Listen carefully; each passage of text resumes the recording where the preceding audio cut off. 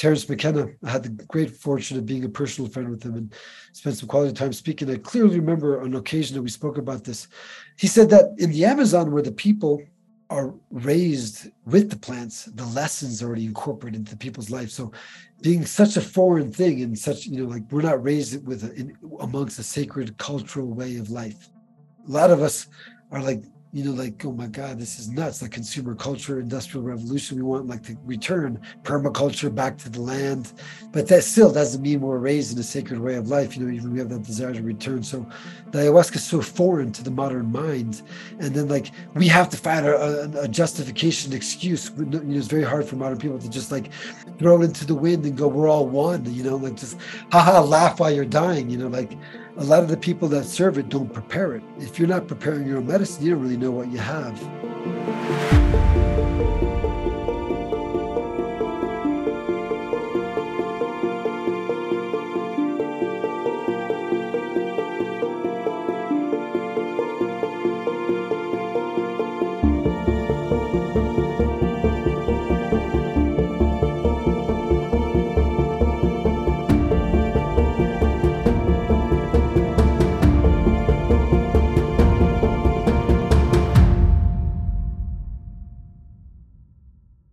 Hi, everyone. Welcome to another episode of the Psychedelic Conversations. We have a returning guest in the house today. Welcome, Jonathon. It's a pleasure to have you. Thank you so much, Susan, and to all the listeners. Thank you for being here and creating this time to spend with us and share your wisdom. And just for the context, I want to say a few things about you, Jonathon, for our listeners, in case this is their first time meeting you. And like I said, you are a returning guest. This is our second conversation, and we will add the first conversation link in the show notes so they can check that out as well. Mm-hmm. So Jonathon is a facilitator and the author of the Rainforest Medicine, and he is the book is covering on the preserving indigenous science and biological diversity in the Upper Amazon. Mm-hmm. He spent his past 25 years more in the learning and facilitating and practicing these indigenous ways of medicine. So this is a really good time to revisit Jonathon's work, and I really appreciate the latest blog that he's gifted us. Jonathon, before we dive in, just to give more insight into your background, what brings you to the medicine for our listeners before we dive into your blog? Well, I was raised in Ecuador, and when I was a young lad, I think like about 12 years old or so, you could say he's a little bit on the wild side. And back then in Ecuador too, it was like there's a whole different reality than it is today. Just the nature of the way things were, just pretty much alone, you to just do whatever the hell you pleased. And so at 12 years old, like unleashed and a little too much for my parents. So they were like, my mom had a friend who was an ethnobotanist, who I'm sad to say I reached out on all the social medias, but I've never been able to re-encounter him again. But he was visiting indigenous community in the Amazon, of Ecuadorian Amazon. My mom sent me with him. In those days, there was now these like tunnels blasted to the road from the town of Baños down to Puyo. The family lived in the outskirts of Puyo. And the road was very windy and cliff face going down. And so the buses would go to the church, and the pastor or the father would put holy water in the radiators and bless the buses before they went down. It's pretty classic. So yeah, I drank the medicine of the ayahuasca the first time when I was like 12 years old with my mother's friend. He said to me, I'm going to be gone all night, and you have to stay here in this little house alone. I was like, Are you crazy? So he's like, I was like, I'm not staying here alone. He's like, you have to stay. Nothing's gonna happen. We'll be fine. I'll be back tomorrow. So I was like, well, he'll see. Well, I guess we'll see about that. So he walked off, and I snuck after him quietly, and ended up at the ceremony lodge. And the tradition mandates that once someone arrives at the lodge, they have to drink or stay there all night. So next thing you know, I'm drinking the ayahuasca when I was just about 11 or 12 years old. So that was the first time I had the experience. And then later, we moved to the United States when I was 15. I went up to study at in Northern California. This is ages ago now, botany and music at Humboldt State University. But I just started feeling this energy in the rainforest, and I wanted to go back since I was studying botany in particular. And I did an exhibit at the library about the medicinal plants of the rainforest, and put a little exhibit together. It wasn't long after that I started, finding avenues to get back, and found the connection of a group working on conservation, two different organizations, one that was starting a medicinal plant garden, another that was about to work with the Waorani indigenous group on the demarcation of their lands. And I got in touch with them, and both invited me to come down. And anyway, 1 year leave of absence from college in 1990 turned into 10 years, 10 years in the Amazon. And I never really went looking for the medicine when I came back. It wasn't like I went back to Ecuador to drink yahe. I went back to save the rainforest. And because when I had studied at Humboldt State University, a very strange thing or synchronicity occurred. That if synchronicities occur, whatever that, connection happened.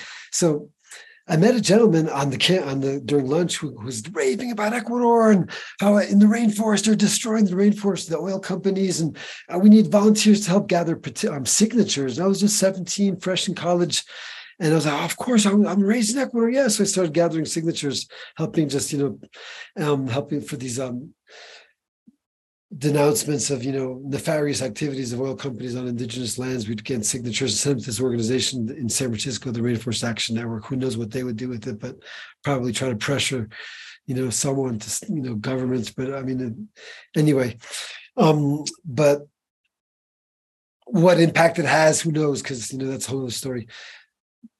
After some time, the fellow who was organizing this came up to me and said, "Hey man, we're cousins." I was like, "We're not cousins, we're brothers." He's like, no, I wrote my grandmother. And she said, "Ask him if your mom is named Esther and your father Leonard. And if he has a sister named Laden, if so, then you're cousins." So it turned out that Dan Close and I were cousins. He got me. So that was too cool. I was like, oh, my long lost cousin, recruits me on campus.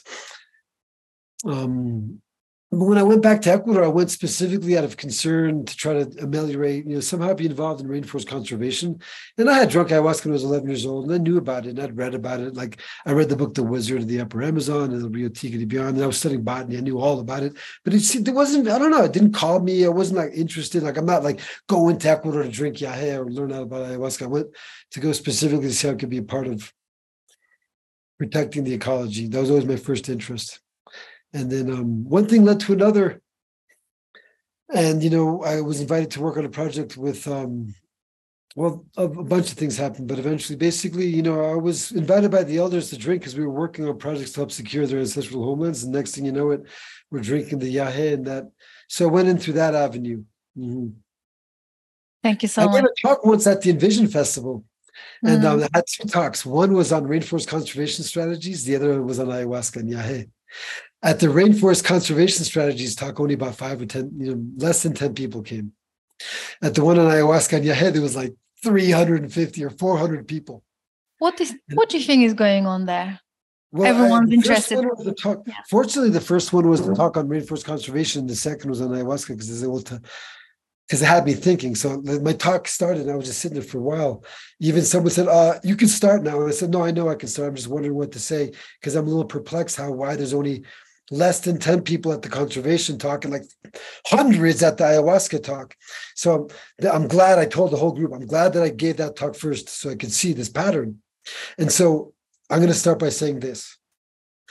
If you're all that interested in ayahuasca to come and talk to it, and you eventually have the opportunity to drink the heroic dose, I bet you money next time you'll be at the conservation talk. Yes, I guess. Do you mean that because of the trending, because of the mainstreaming, people are interested in coming from a consumerism mindset, like I want to find it, drink it, learn about it, then but you're saying the conservation of the rainforest is kind of like the foundation that we need to learn first. We need to learn about where this medicine is coming, the traditions, and of course, well, I mean, conservation is the complicated thing. Most people, I'm sure everyone at the ayahuasca talk are concerned about the forest. Just sometimes people don't have an avenue or a way through, or even though so that's a more complicated thing. But also we can look at it as the plant medicine in a way is like the most recent evolution of the rainforest, reaching out to save itself through us, basically.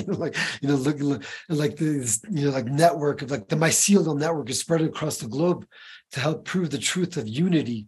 But it's, ultimately nothing. I mean, from a transcendental perspective, there's nothing to save because nothing exists. Like the sound of one hand clapping. If we drink yahe, it's all just a serious joke. It's just like we're all going to get crunched and sucked into some black hole. And now, they discovered that the black holes are like way bigger than we thought, and also that before the black, this is just.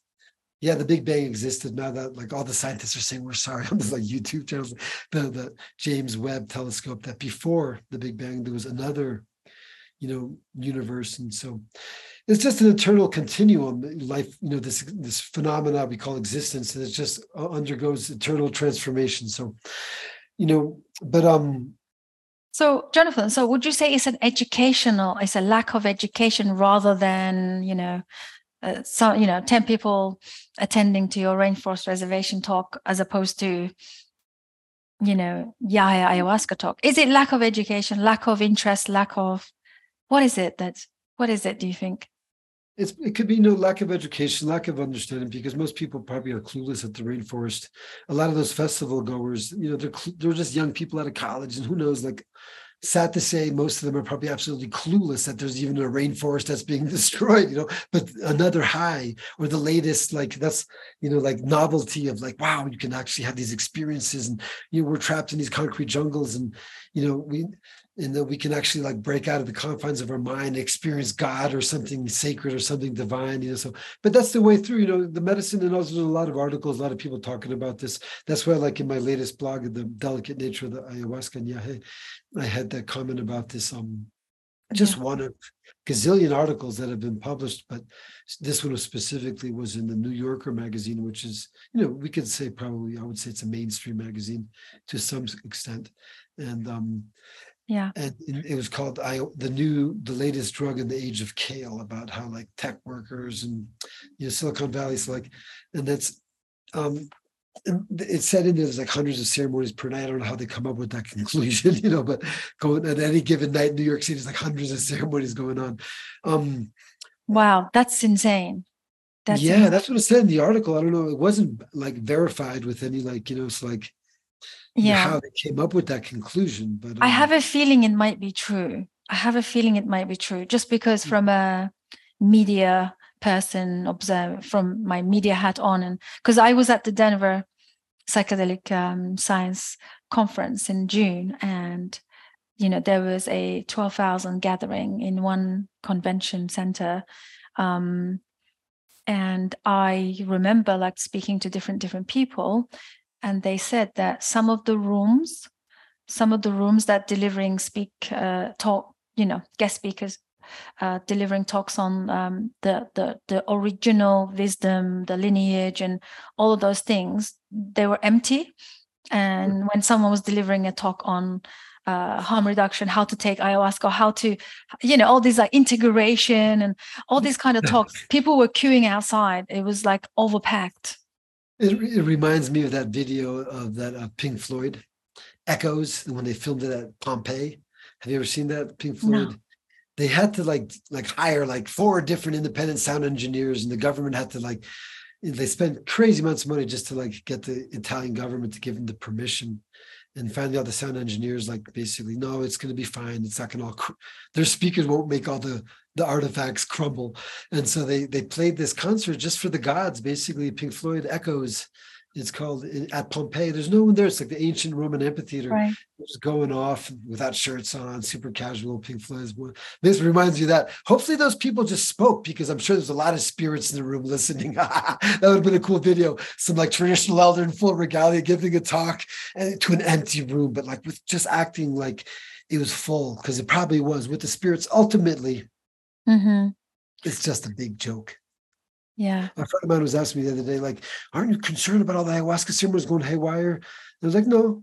He's like, how come? Well, yeah, I am concerned. That's why I write these articles, because to help guide the Yahe Bard someone. But the reason why I'm not that concerned is ultimately some people are dumb enough to want to get themselves kicked around like a soccer ball. That's their problem. But the true issues are much deeper than what we need to be concerned about.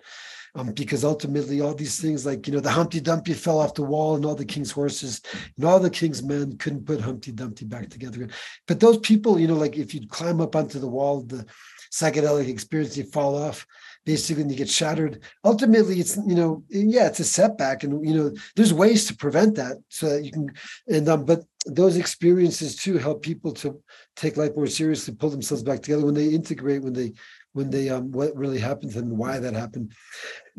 Then they become much wiser, much deeper human beings. So, I mean, the plant medicine, I think eventually, even though there's a lot of crazy stuff that happens and there's more and more people, trying to direct this in an auspicious way, providing information for the sincere seekers to study, so that, because there's, like, according to different traditional guidelines, there's ways to use these sacred plant medicines so that they only cause positive effects. There's no need for all these to let yourself become some like ping pong ball of like random spirits, you know who they are, that love to kick things around to see if they'll wake up through some hard shakings, like ultimately it helps everyone, people to become deeper human beings. So that's a good thing, but there is ways of avoiding setbacks for sure.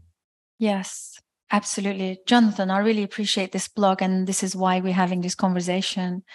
I want to just share with our listeners, I mean, the link would be in the show notes for you guys, but this blog is literally everything. It's the summary of where we are in the psychedelic renaissance, that we'd like to call it.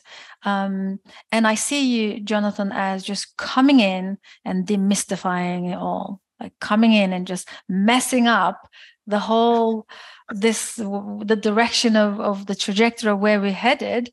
And you come in and you counterforce, like force of nature, with this information.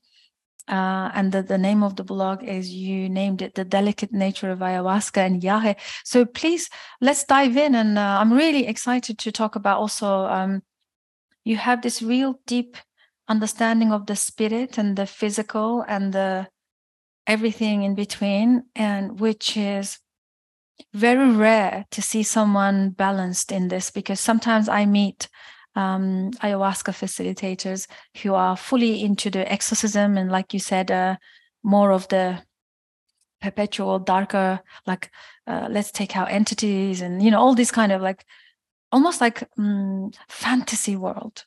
And then you have the other side, the medical, the therapeutic, the medical. No, only, psychiatrists and the doctors should serve it in this cleaned, desensitized spaces with, monitors and stuff like that. It's a crazy, wild, wild west out there, right? So I think your wisdom is highly appreciated and needed at this moment. So please tell us, for our listeners, let's say if they've just stumbled upon ayahuasca, because you sometimes say ayahuasca, sometimes you say yahe. Let's start there. Okay, yeah. One, just before answering that question, one thing that came to mind when we were speaking, like when you're mentioning how I come in to demystify it, Don Pablo Maringo, who I was blessed to have the friendship with, the visionary painter from Peru, he spoke to me once about explain the vision, one of the visions of the Cerro Punta, the phantom boat. And so at first he said the yahe, or the ayahuasca pot, is covered in a mist and you can't see the designs. But when the spirit vessel comes along, it parts the mist. And then all the muses with their harps and all the spirits of the water come, and all the spirits of the forest come, and everything appears and can be seen. So you need that energy to come, or else we're just looking at the mist. We're just like tranced on the surface of like oil and water mixing, just the sheen instead of the deeper content of what this is really intended to show. But yeah, the ayahuasca and yahe is they're two different traditions. They're similar plants in the sense they have the same, we could say, base plant or the mother plant, which is the vine. Taxonomically, nominated as Beni stereopsis copy. And so of the ayahuasca vine or the yahe vine itself, there's many varieties. And some of there's ancestral variety. Many varieties have been lost too, as well, too, from human migrations in the Amazon. But there's a lot of ancestral varieties, and that's a whole other phenomenon. And then the admixtures, there's an array of admixtures. And the two most principal ones are either Psychotria viridis, Chakruna, or also known as Amiruka Panga, Samairuku Panga. In my book, I explain the names, the meaning of the names, the beautiful names. Chakruna means, Chak is bridge, and Runa is person, so it's the bridge person. But Runa is a very deep word. It's not just person. Runa in the indigenous Quechua cosmology or way of looking at the world, Runa is a couple, a man and a wife, or an elder, or a human being who's basically balanced internally. That's why, like, sometimes young leaders, if they go to a meeting, they can't go. If they're not married, they have to bring their sister or their mom, because they won't even be paid attention to if they go alone. If they're like under a certain age, they're not considered Runa. So Runa is like a whole being. So it's that whole integrated being, the bridge of the being. So it's also like the bridge between spirit worlds. Because the Quechua name in Ecuador, Amiruca, for that admixture, the Psychotria viridis, is Ami is like, or Samai is wisdom, but Ami means like sleepy, like dormant wisdom. And Ruka is old, or from Ruku, old. So it's Samai Ruku or Ami Ruka, which means like old wisdom leaf. So, and then the other admixture that's used is the Diplopterus caparana, which is a vine in the same family as the Banisarapsis copy, the Malpighiaceae family. And this is, in Peru, it's known, some of the common names are Chagropanga. In Ecuador, Chalipanga, which is a nice name because Chali comes from two words. Chali means kindling, like the small wood that's used to start the fire. So it's like what's used to spark the flame. And then Chalina is like something that you cloak yourself with, like a shawl, a tunic. So it's which also is not just like something that keeps you warm, but the tunic represents like your wisdom, your cosmology, how you got the way you live your life. So it integrates the visions and incorporate into our everyday life, like a cloak that you wear. Like, so there's a lot of the indigenous languages are highly symbolic. Basically, one word can mean many different concepts. One word literally can represent an entire cosmology. You can talk all day about one word. Ayahuasca and yahe are different traditions. In my book, I call them the indigenous science of ayahuasca and the indigenous science of yahe. They're different. The yahe came from the Western Tucanoan language-speaking groups.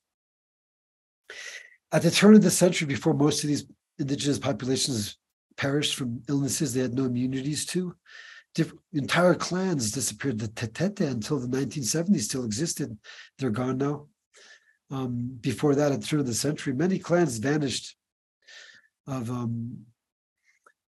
Western Tucanoan language-speaking groups. Today, they're an ethnic minority, highly reduced. There's mainly the Payaguaje and the Piaguaje, and a few others too.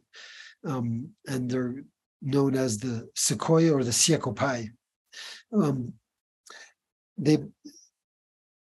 They learned the tradition that you have from the gods' multicolored people, a legion of divine immortals that, in a very remote wilderness area, taught everything that the Sequoia know about the traditions of Yahe and all the different ways of using it, such as the sunrise renewal tea, where you wake up at 3 a.m. and drink gallons and vomit and vomit and vomit. And then the regular Yahe water, which is just the way most common ceremonies are done as basic education cleansing. And then the Yahe, or the Weasiko Yahe, the very thick Yahe, which is used for graduation ceremonies. They taught him everything. And that got, but the ayahuasca traditions, they were originally, according to Don Pablo Maringo, brought forth by the Inca, which makes sense because ayahuasca is a Quechua word. But it was a very specific group of Inca, the Inca priests, the Shidis. And these Incas, they received it from the grave of Manco Capac. Manco Capac and Mama Oakley were the founding progenitors of the Inca people. One legend says they were taken out by Huiracocha, the sun god from Lake Titicaca.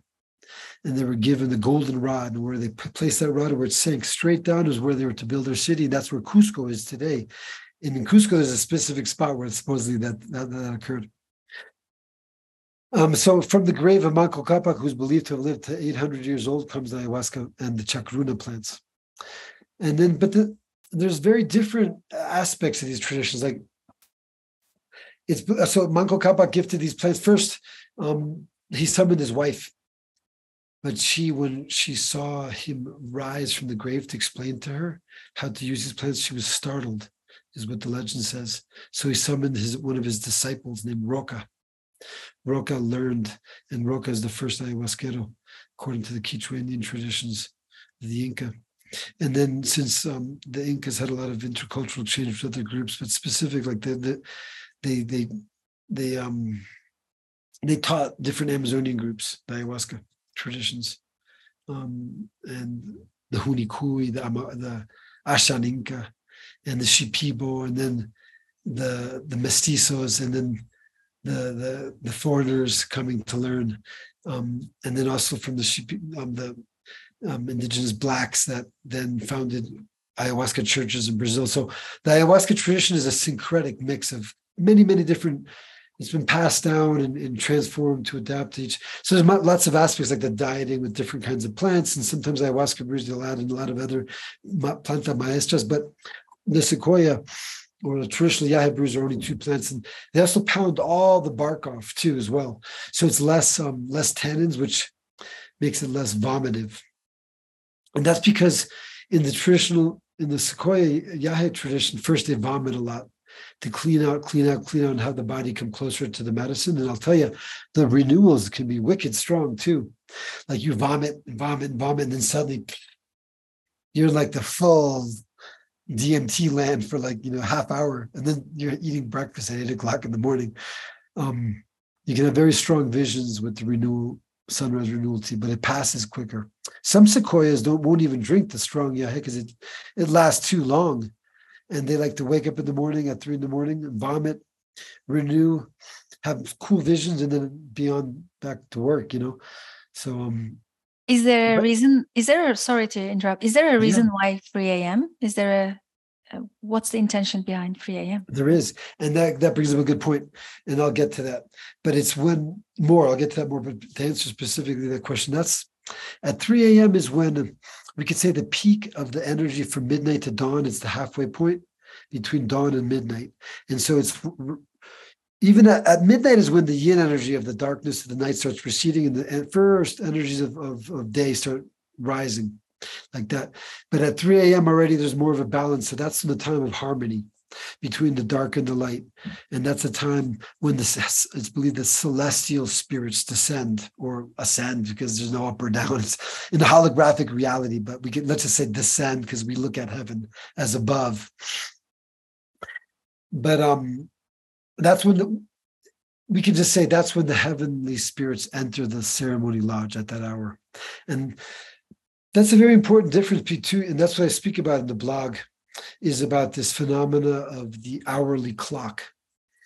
And while this is spoken of, and I've heard it being spoken of by the Sequoia, it's kind of similar to acupuncture. Like the Mayans have a rudimentary type of acupuncture. They know quite a bit about meridians and use different thorns to stimulate points.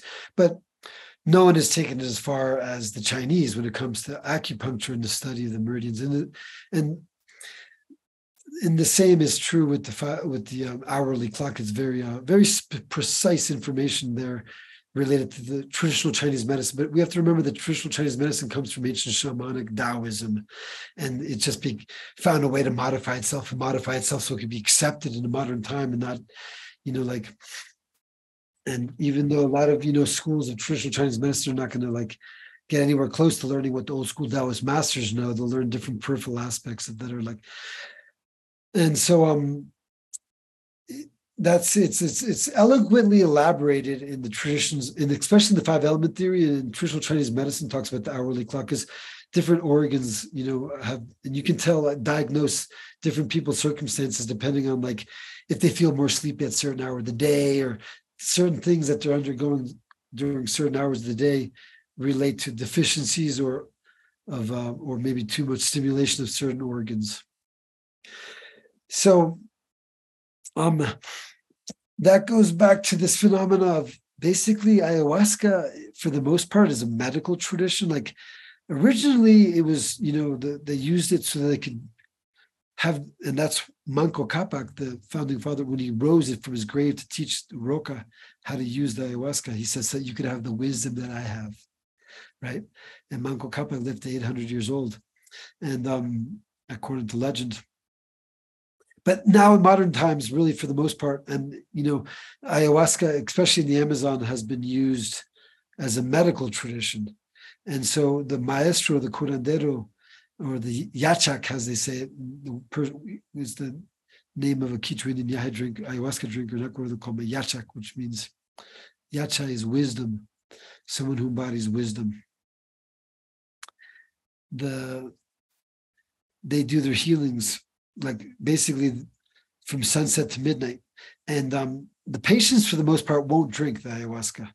Just a maestro drinks, maybe a disciple, and they use the ayahuasca to summon and work with elemental energies or primal energies or doctor healing spirits, basically, or just spirits, basically, because these spirits can be used, they can be channeled by a skilled practitioner of this holy art to heal pretty much anything, really. But that's been now, so it's important to understand that ayahuasca makes everything, when you okay, well, I'll just backtrack a bit. So at 3 a.m., the ceremonies of Yahe are really more of like I would classify them as a Dharma school. Because, why do I say this? Because they were taught by God's multicolored people, divine immortals, so that the sequoias could recuperate their original unadorned nature.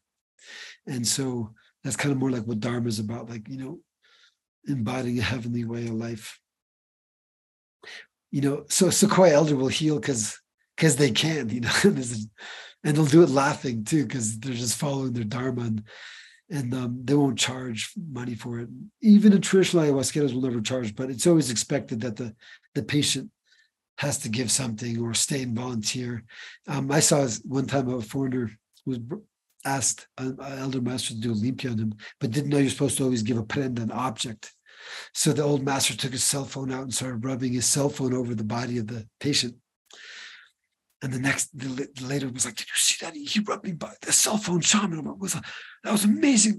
Like, he rubbed a cell phone over my body. Like, whoa, what was going on there? So I explained to him, the thing is that you're supposed to give anything, a coin, $1, a bandana, or like a gift, usually a little bit of money, and then symbolic, and then they rub that over your body, because what that does is it makes so that there's an energetic exchange, and they believe that the illness that the patient has doesn't jump onto the shaman.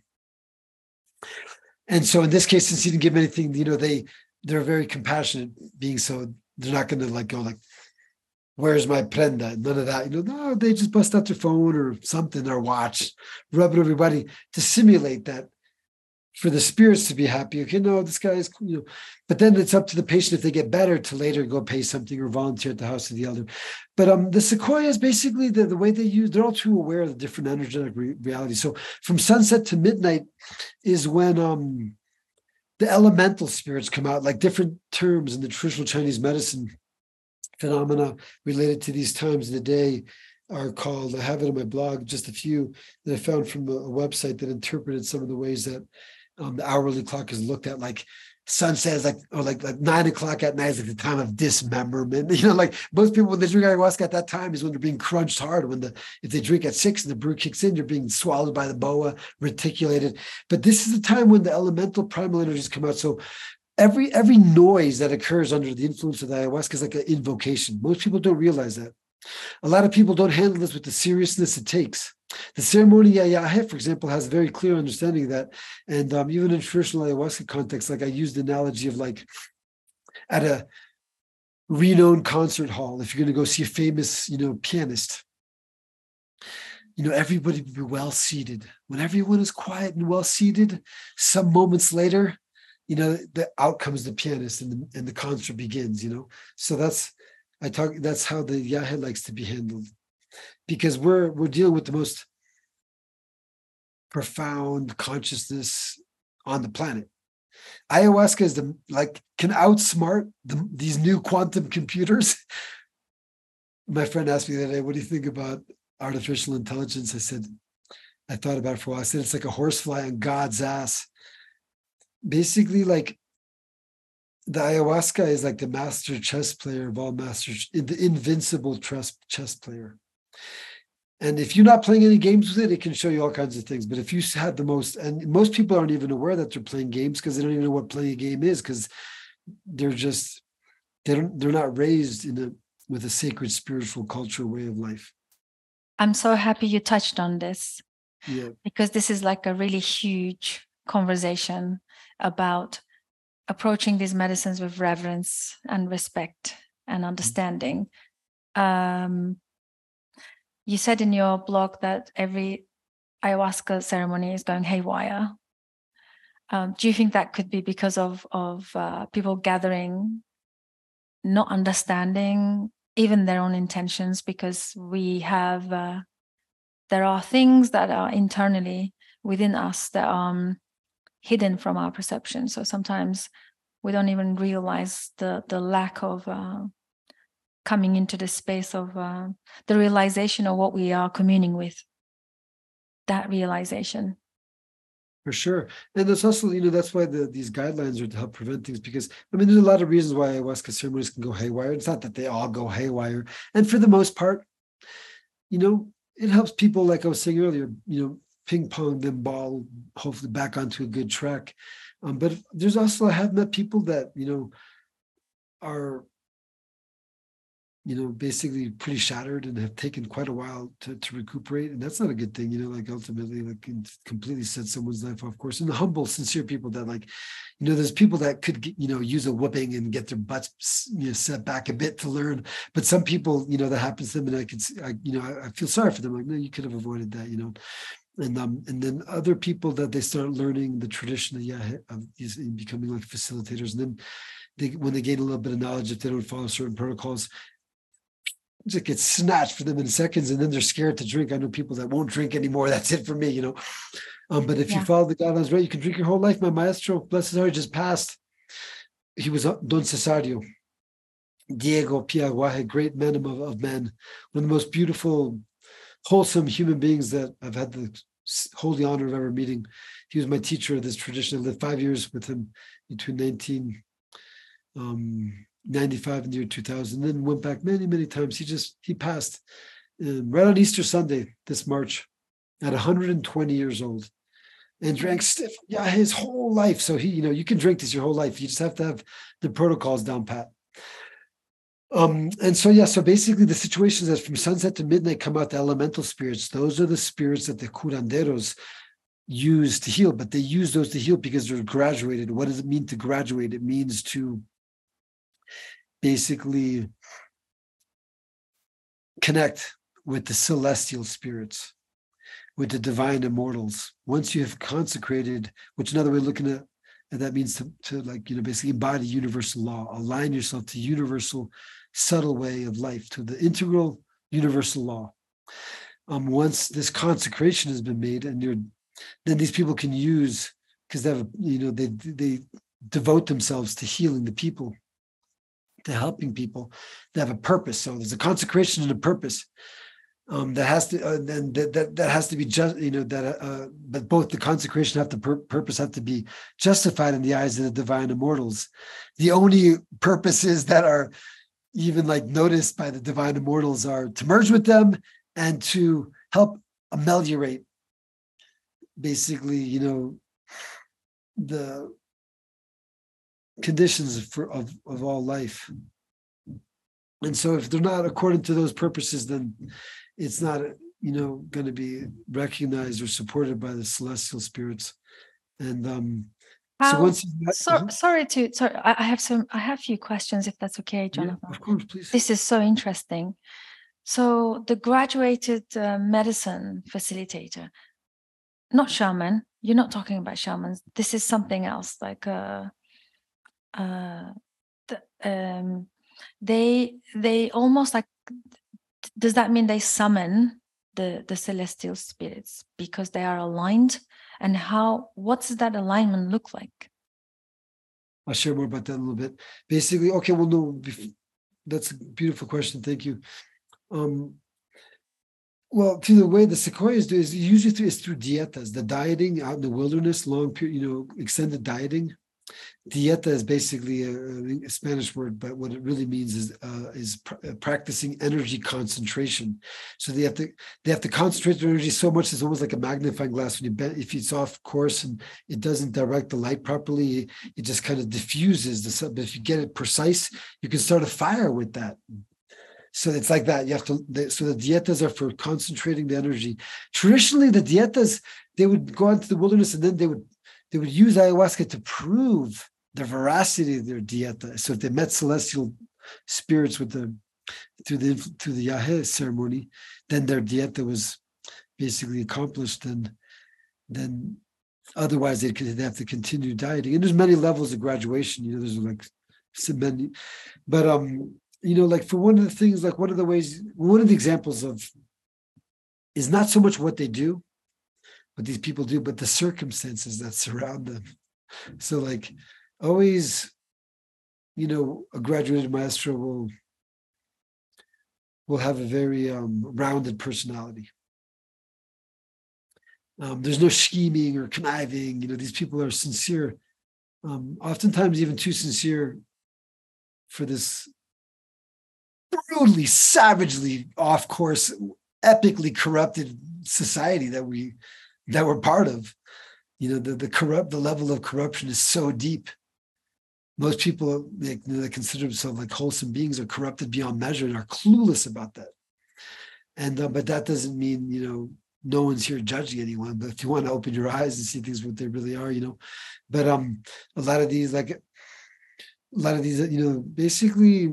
A good maestro doesn't hold any discriminations against anybody or even would never dare make opinions even or judgments really, because they know the complexity of the psychology of the human mind. And it's impossible to judge anything or even make opinions on anything either. So it's a different kind of person that for the most part, since the world is so corrupted, they usually might go in hiding. Like there could be the guy, the baker, everyone, the grandmother could have met him 1,000 times and never know that that's the wizard, high-level master disguised as the baker, for the most. So and then, there's other people, there's different levels. There's multiple levels. It's a beautifully interwoven fabric, the reality behind these things. And so what I was saying is that one of the ayahuasca has been transferred into the West now. It's kind of been transferred as maybe an enlightenment tradition, but it's really a medical tradition, but without the graduated maestros. So people don't realize that any sound made, and especially if certain protocol, look, every spirit in the multi-universe wants this. You take this out right now, you open this right here, and everything is there looking at it. And then most people are clueless. They're just singing songs around the campfire. For the most part, our natural unadorned sincerity is good, makes it where the spirits are inert. They can't do anything for the most part. But then there's sometimes when there's certain transgressions that occur, and then those spirits can start tampering with the ceremony. So the elemental spirits that come out from sunrise to midnight, they're still closer by. They're bound by duality, so they can do good or they can do harm, but for the most part on their own, they don't do anything. They're just inert. The maestro directs them to either heal or do harm. And there's been schools of maestros. It's like samurais specifically set up to topple and kill shamans. But that's, maybe we could say, how they got so good, because they had to protect themselves too. But it's crazy. In the Amazon, there's been schools specifically, these people have been specifically devoted to learning all the ways you can kill someone through spiritual malice. Understand. Jonathon, quick question. So what are your thoughts on the entity exorcisms in the ayahuasca ceremonies? I'll answer that, but just I want to summarize. Mm-hmm. So basically, that's why I say in the blog, like, people sincerely wanted to use grandmother medicine, another name for the medicine, which is very loving too and forgiving, especially if certain protocols are handled. Like, it's best to drink like the sequoias do, but stay quiet until at least midnight or 2 a.m. They drink stiff, they're having visions, but it's dead stillness, because of not wanting to invoke, and the elementals at 2, 3 in the morning, when the celestial spirits enter the ceremony lodge, and the shamans are toasty high by then, after drinking 2 or 3 times, that's when they start singing, and then everything it's like, the absolute most precious realities are shown to the participants. So the thing of exorcism and stuff, and that exists and stuff, but for the most part, it's highly exaggerated and blown off course too. Like, a lot of shamans deal like sleight of hand, like they have to like cough out a spine or like do things to like, but it can be like a psychological, like in situ setting. Oftentimes, like different maestros, they have like different tricks up your sleeve, and sometimes it could actually be happening. Other times, it's like you fake it till you make it, and it's a bit like sleight of hand, but like to kind of trigger a psychological, like, sort of in response. But if it's used like the coyote medicine, if that's used like once you meet the celestial spirits, there's 1 in a million different phenomena that the maestros can use, because all the spirits have different phenomena. All the illnesses basically have a spiritual counterpart, and so that's why this. Oftentimes, like, that's why, like, the sequoia, I wrote about in my book, they use the demon king, the pine hoyo wati, the people heart spirit. That's like a hollow chest that's a mirror hanging there. There's a lot of profound stories related to this divinity, we could say, or deity, but this they call the spirits that cause the harm, and so that malice goes back onto the spirit, and they leave, and then that person gets healed is, one of the things that can happen. But like this, a lot of times people confuse, just like, there's a lot of things going on, and oftentimes it's not like actual spirit possession. I tell you exactly why I'm asking you, because when people are not educated in this, or at least lack of understanding, they literally think that there is something physical outside of them, living inside of them, and doing malice. And the thing is, they're so we're not raised with the sacred culture like the sequoias. Like, I talk about that at the end in the chapter on integration. Like Terence McKenna, I had the great fortune of being a personal friend with him and spent some quality time speaking. I clearly remember an occasion that we spoke about this, and I'm sure if we go through his podcast, hundreds of hours of raves, it'll be somewhere in there too. I haven't had the time to do that, but he said that in the Amazon, where the people are raised with the plants, the lessons already incorporated into people's life. So being such a foreign thing, and such, like, we're not raised amongst a sacred cultural way of life. And we're like, like, a lot of us are like, like, oh my God, this is nuts. Like, consumer culture, industrial revolution. We want, like, to return permaculture back to the land. There's, that whole movement that's ultra beautiful. But that still doesn't mean we're raised in a sacred way of life. Even we have that desire to return. So the ayahuasca is so foreign to the modern mind, and then, like, we have to find a justification, excuse. It's very hard for modern people to just, like, throw it into the wind and go, we're all one. Like, just laugh while you're dying. Like, you're not going to find that today. So we got to figure out what the hell, reaction. It's like, so that's like the ayahuasca, boom, oh my God, spirit possession. It's like, but it's just like rewiring of, like, the thing, of the mind. It could be, I'm not saying that there are rare examples of where, spirit possession does exist and it can happen. And like, good level masters are very skilled at like, chopping heads off of spirits, or bringing them, having divine immortals bring them into the sun to get burned into oblivion, or trapping inside, boxes or cages, throw them in the water. Like there's a million and one ways that like shamans, can handle exorcisms. But like most good shamans will say, yeah, it's just pretty much a joke to get the friggin' patient to go, boom, whoa, I'm healed. Like if that's what it takes, good, that's what it takes, you healed. Eventually they'll figure it out that no, it's just, so like, it's a complicated, array of realities. But for the most instances, not spirit possession. It's just like that cathartic release that's so foreign. And so they're like, and it's a reaction to trying to like just, like understand what just happened. So it's quick, either the ayahuasca spoke to me or I'm being possessed by spirits. But so a lot of the dieta protocol is intended to avoid those kind of things. And there's like a lot of, some people push it too hard, too fast. I had an example of a friend of mine who went to drink with his wife medicine. A lot of the people that serve it don't prepare it. If you're not preparing your own medicine, you don't really know what you have. A lot of the medicine is prepared very, very thick. They don't know that you're supposed to water it down for regular ceremonies, so they serve it out much too strong. There's all kinds of protocols related to drinking ayahuasca. It's very thick, honey-like, and then they don't know those protocols. And in the situation with this, specific example, this my friend's wife on the drive home, the first night, second night, third night, just drinking a small amount of very thick ayahuasca, nothing. Second night, nothing. Third night, nothing. Okay, it's all over. Thank you all. That was a beautiful experience. Didn't experience much, but thank you. It's been great hanging out on the drive home. Like it explodes her mind while fortunately her husband was driving, and it took her like months to come back. And he's like asking me what I should do. I said, you have to go back to the maestro. That he went back to the maestro. No, I can't help you. Like, the classic, like once they it's all fine and dandy until the shit hits the fan. They don't know what to do.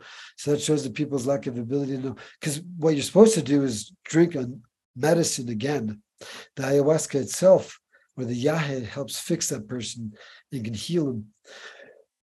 But you need to have a little bit of skill set to do that. So there's a lot of. So that's what I'm hoping to help share. Humbly share this information with the hopes that those interested can, because the objective is not to help, have people lose it on the drive home, Yeah, I understand that. And thank you for sharing this and clarifying.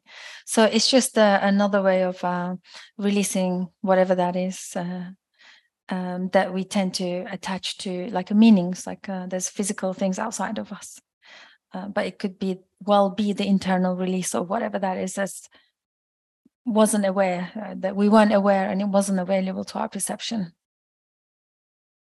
Precisely, it's hard to say exactly what's going on. There are cases where spirit attachments happen, and those can be cleansed with the copal incense cleanse. I have that written on my blog.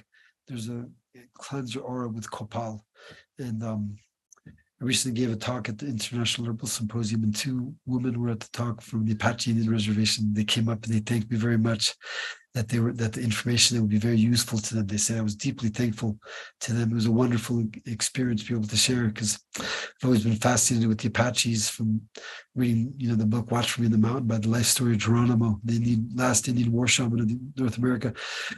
It's that's centuries back, but it's part of our history. Yeah. And it's easy for people to try to, like most shamans always, even in Ecuador, like in the Amazon, authentic shamans, it's witchcraft. It's all witchcraft, sorcery, and they always like to blame who did it, and this and that. And we have to be really careful not to get caught in the confines of the traps of our minds.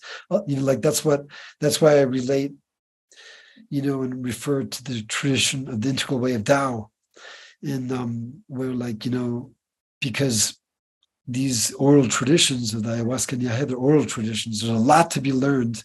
Even if you go spend 5 years amongst these people, most of them, you can only learn just a little bit or certain aspects of it. And so, a lot of the teachings are wordless teachings that the master imparts through blowing their experience onto the medicine and charging it so you can drink it and come closer to the experience that the maestros have. And then the Taoist canon, and also any, of the beautiful world heritage traditions. That's why I bring in some of the Sufi mystical poets. I say just to blur the edge of duality, you like Hafiz, and like that beautiful story by the of Persian Sufi story of the conference of the birds. I found to be very similar to describing the experience that people undergo when they start drinking yahe or ayahuasca. Very similar. So these are universal truths that these medicines bring up. So it's in our best interest, if we're sincerely interested to learn about this, and to acute to some of the people that have come before us that have done us the favor of leaving these treasures of literature. Plus, they make for great reading too, But Master Nee says it clear as a bell. 1 inch of attachment is 1 inch of spiritual entrapment. I love that. And so it's everything is and everything isn't. Nobody can say what's really going on, especially when it comes to the mystical phenomena. All we can do is try to be sincere and see what the end results are. Like if people are, leave the ceremony happy, smiling, then we know it's good. I had a lot of doubts about this when I was first doing this, and I finally was able to visit Master Nee, Taoist Master Nee, and because I saw in one of his books, the Taoist Interview with the Universe and the Immortal Realms, in the back of the book, he said he offers birth chart readings. I was like, I couldn't even believe that you could actually get to meet this person. I was like, oh my God, you can actually meet Master. And he's like, offers birth chart reading. So I signed up for one. They're like, oh yeah, when he comes back from China in 6 months, they finally scheduled me, and they coordinated a visit to my mother's home in the United States just around that, and went to visit him. And that was super proper. And, but I spoke to him about the ayahuasca. He was kind of mildly, like interested. I was like, yeah, it gives you visions, you vomit, and all these about the elders, indigenous way of life. I was sharing with my experience. I was living in the Amazon at the time, and I asked him what he thought about it. he said, and it was very helpful with the profound wisdom of the utter simplicity. He said, if you see that it's helping people, it's good. I love that. So simple and so basic and so human level, right? Mm-hmm. For sure. I have 2 more questions. I know we're coming to the end of our conversation. Personal question. What are your thoughts on, again, this is to do with entities. What are your thoughts on people coming back from the ayahuasca ceremonies, believing that they have these entities that either attach from the other people or from the ceremony or whatever, or inside of them? And then, and then going to, then asking, like paying other people around the world from across from another country, because we have some friends who have other healers that energetically help them from a distance to get the entities out. What are your thoughts on that? Well, basically, like I say, if the end result is good and they're happy and they feel like, a relief, if there's like the visible results, because distance healing is a reality. People know how to do that, and some become very skilled at it. And who's blessed to know someone who can help from afar, there's a lucky person. And but ultimately, you have to judge it based on if the person is healed and if they feel fine and they come back to their normal selves. Then and these people usually that know how to do this are very humble people too, because that's an advanced traditional practice. Basically, Reiki masters can do that. And the thing with entities, who's to say? Like there's a lot of hocus, like there's a lot of crud out there. People die unprepared. A lot of animals, die when they're not ready. Like sudden deaths, and there's like lots of wandering ghosts. And human beings have, according to the energy map that I talk about, refer to in the article, is we have a fluid communion with either one notch up, which is to like nature spirits, or one notch down to ghosts and demons. Nature spirits can go up one level to like deities, starry beings, and down. And then starry beings and mountain deities can go up, piercing through that first level of the veil between the realms of time and space and the realms transcendent of time and space to the divine realms, the immortal realms. We call it divine because they're different, but I mean, everything's divine really. But that's, but so the divine immortals, they can transcend all the realms without modifying their energy construct. So basically, human beings, we have a fluid connection to up or down. So in a lot of, there's a lot of funky stuff out there. And like a lot of times, maybe people aren't totally knowledgeable of how to protect the space, create a safe container, or people who do healings, for example, on people, if it's spirit attachment, could jump onto someone else. Like, it's a strange thing if someone's feeling totally fine and they come out of an ayahuasca ceremony, they feel absolutely bad for a long time, and they feel there's voices in their head. Who's to say it's not spirit possession? That can happen.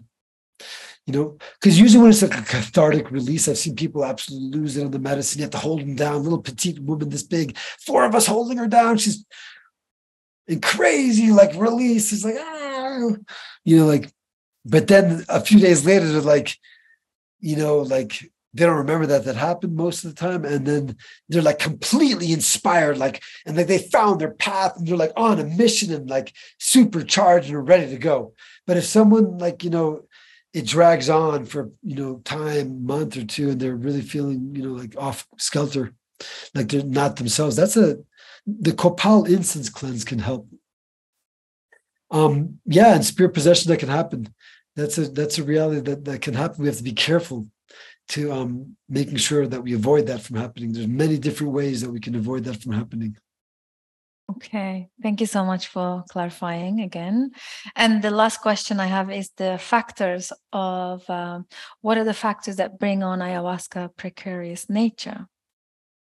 Yeah.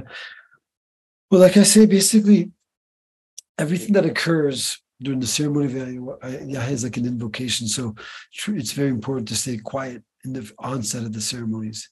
Sometimes if people are good enough at protecting the space, then they can sing, and it doesn't matter. If you have the ability to create the celestial shield, it's called, and create an umbrella, a spiritual umbrella around the space where everyone's protected, then you can fart, shit, scream. Ultimately, as the old saying goes, for what is the shaman's patio if it's not for shitting on and puking on? So it's just then the flip side of it, if you can have a safe container, not everything goes and everything's fine, and everyone wakes up laughing in their own puke, surrounded by trash, happier than they've ever been, so it's not it's and the cup doesn't have to be crystal or silver ring. There could be a plastic cup that you picked up on the street, so it's but that's one of the things, for example, it's important to bless the medicine, with copal incense. You bless it because the copal helps is sticky. The copal sapwood helps to take off all the sticky spirits, and it invokes the celestial spirits. And it's good to you can go to a church, even if you're not religious. And by the way, the participation in ayahuasca ceremony doesn't require anyone to leave their faith either, which is something that's very beautiful about this. It can help them deepen through their own faith, discover the truth. And so you can go to a church and get holy water and sprinkle it on the room. The room has to be maybe smudged, not just smudged, but also blessed with holy water or with sage. If you have to pray to the medicine and give that intentions, treat it like a highly conscious sentient entity, pray to please your children, we've come, accept us as your children, we've come here to learn, to grow, to heal, to become wise. May everyone in the room be protected, may everyone in the room be safe. Set up altars to the directions and have fun really creating a sacred space together. And then once everything is wound down and everything's quieted down and everything's quiet, then I gotta go take a pee. Okay, go take a pee, come back, and everyone's quiet. Then I gotta ruffle and get something out of the bag. Okay, everyone got all their things. One other person. Okay. Everything's set. Finally, everything's set. Okay. Go to sleep for an hour. And then you go to sleep for an hour. At midnight, wake up. It's good to drink the medicine at midnight. not too early in the night. That way you avoid waking up or cause, because most people don't realize even the slightest movement or sound can be like a type of invocation. And then at midnight you wake up and smudge the energy, really good smudge. And then it's good. Like I like to recommend people, if they're drinking alone, you go to sleep, wake up at midnight, take a cold shower, do some exercises, smudge out really good, comb your hair, make a prayer, and then drink the medicine so it starts coming on at 3 a.m. Yep. And then the Wow. Dieta protocol, we have it on our website, therainforestmedicine.net. Read my book, but also on the Dieta protocol, goes through like a lot of different contraindicative medications that for the most part, most people are aware of now that have to be avoided. And there's also cultural sensitivities there that help. Basically, they're all intended to help steer this to be an auspicious experience, because that's what we need. And that's the original intention of the medicine, is to empower people to awaken. So that we can try to be part of something much better than making things chaotic, at least, Yeah, this is very powerful. And lastly, what are your offerings? I know you hold these beautiful ceremonies and sessions. Where can they find you? What's coming up for you next? Where can we, find more information? I know we're going to be putting all the links in the show notes, but if you could tell us what's coming up next, if our listeners resonate with you, they can find you. Oh, thank you so much. Yeah.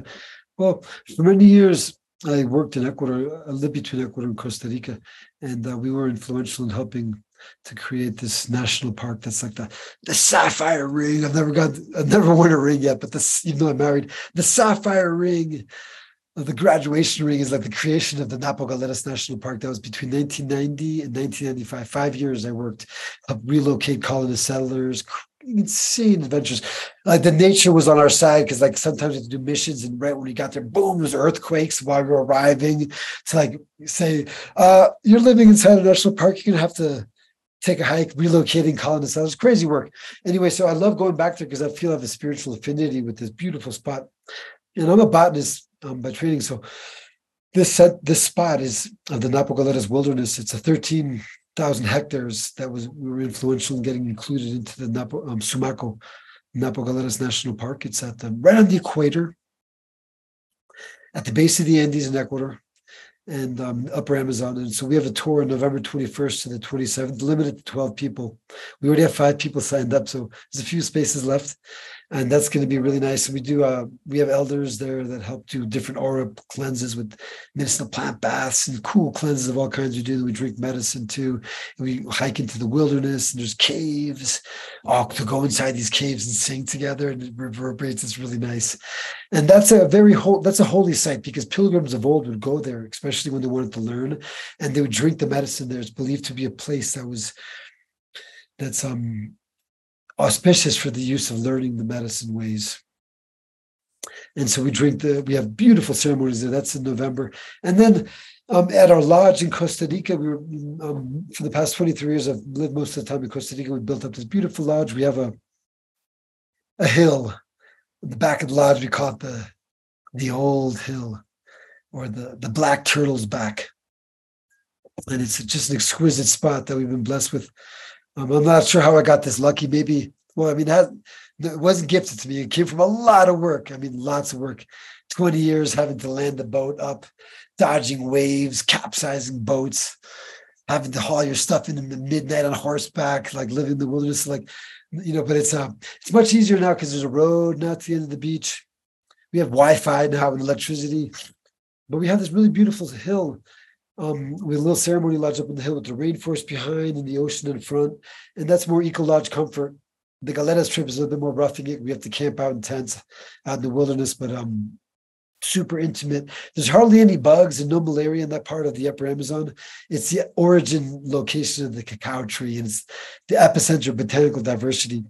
Then in Costa Rica is exquisitely beautiful too. We have this lodge there, and we have the Eco Lodge Comfort. People have cabins, and then we have the ceremony lodge up on the hill, and so there's people can see scarlet macaws and toucans and be a part of supporting our work through participating and receive a very enriching experience.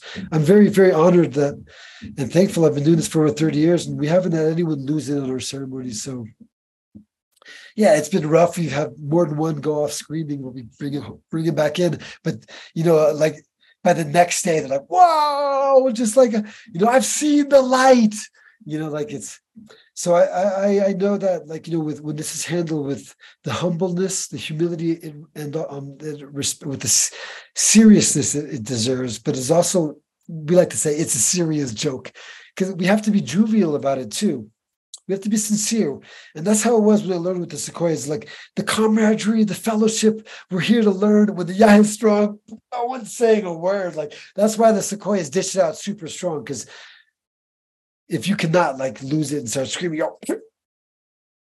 there's like, you can see that even make a peak is like the sin, basically. And when it starts coming down again, 2-3 in the morning, you start singing, and it all opens up, and people can have really profound, super ultra beautiful experience that marked their life in a positive way. The intention of this is to help people reorient their life compass. We've had people that have come on our retreats, all kinds of amazing things, that were like a computer technologist, but like, they were just doing it because of their work. And now they're like accomplished painters, like found their passions. We've had people walk in on crutches and throw their crutches away and leave dancing. Sometimes everything aligns and it really works wonderfully. Other times people just have a downright good experience.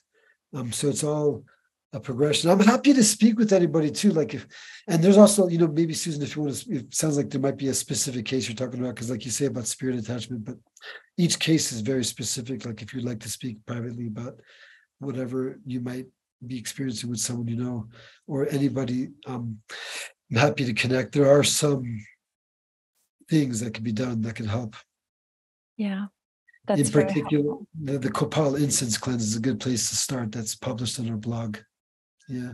So so we have the trip in November, and then we have another council gathering in January. We only do these 2 or 3 times a year. It's kind of an organic thing.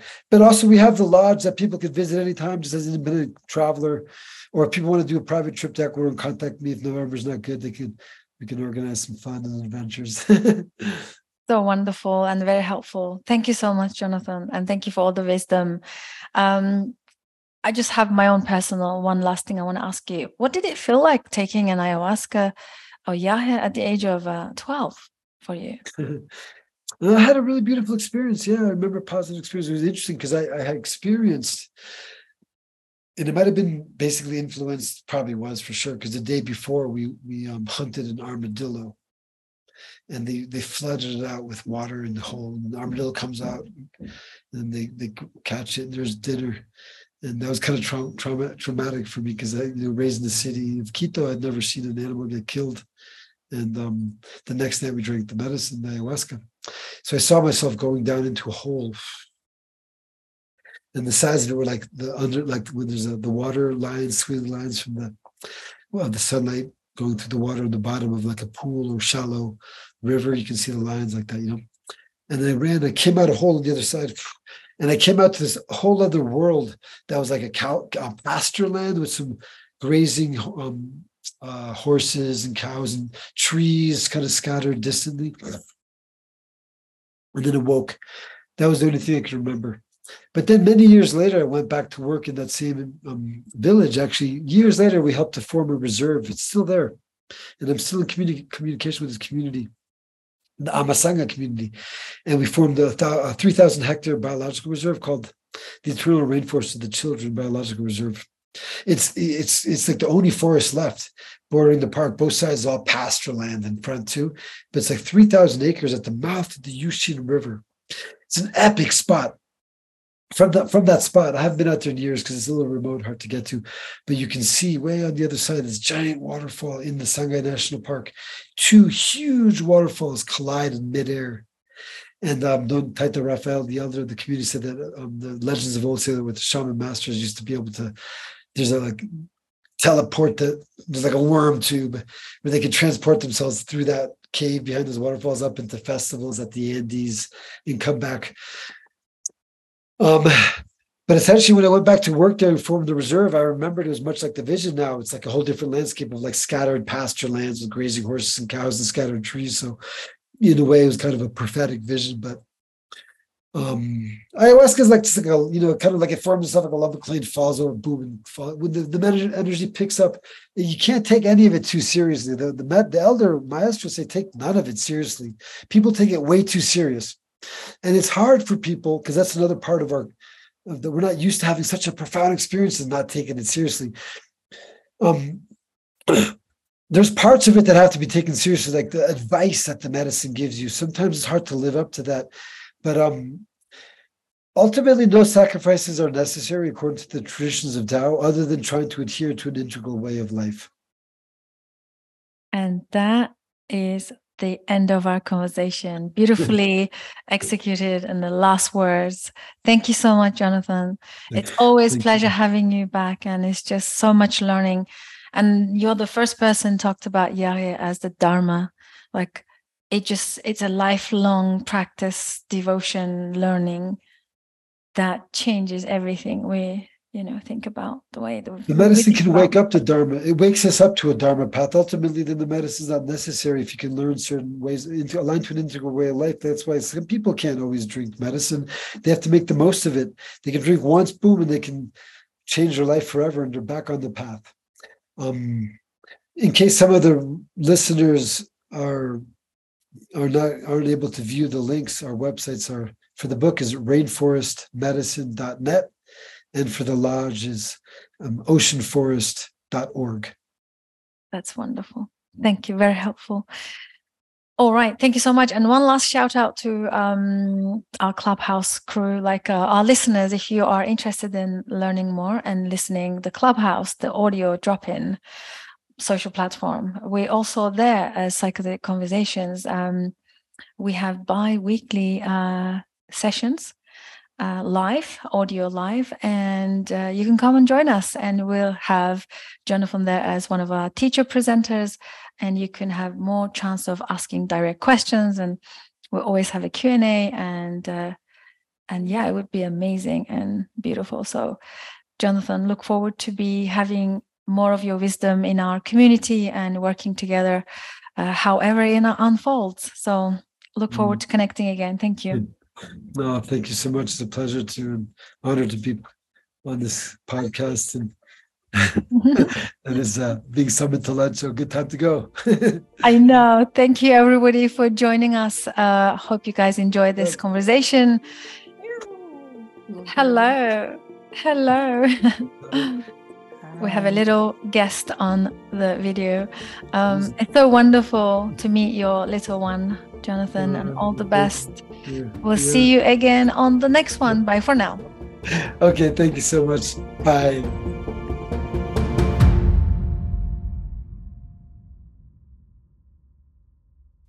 Thank you so much for joining us. Psychedelic Conversations podcast is designed to educate, inform, and expand awareness. For more information, please head over to psychedelicconversations.com. You can also share with your friends or leave a review so that we can reach more people. You can also join us in our private Facebook group to keep the conversation going. This show is for information purposes only, and it is not intended to provide mental health or medical advice. Thanks for listening.